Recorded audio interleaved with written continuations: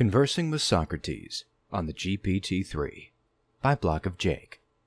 This article was brought to you by Lissel. OpenAI is an artificial intelligence company co-founded by Elon Musk, Sam Altman, and a few others, with funding from the likes of Peter Thiel, Reid Hoffman, and Microsoft.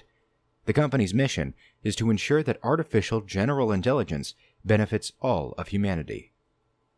In the last few days, people have been playing around publicly with OpenAI's newest available advancement, a text-generating language model that, at its best, can be difficult to distinguish as non-human.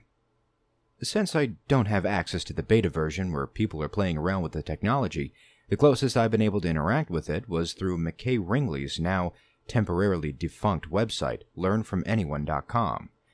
I'm not sure how exactly he built it, or in what ways it may or may not be differentiated from the GPT-3 beta on its own. They seem largely the same, and it's clear that the GPT-3 AI is the thing doing most of the work.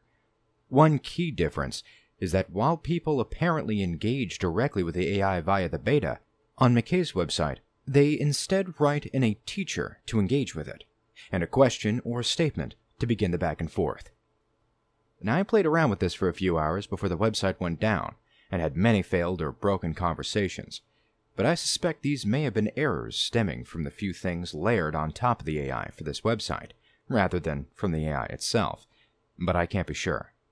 Nonetheless, I did have several very interesting dialogues with teachers whom I thought it would be interesting to converse with. Below are some of the screenshots from one of the dialogues that I had. This one was Socrates. The only writing I did are the pieces written directly after me.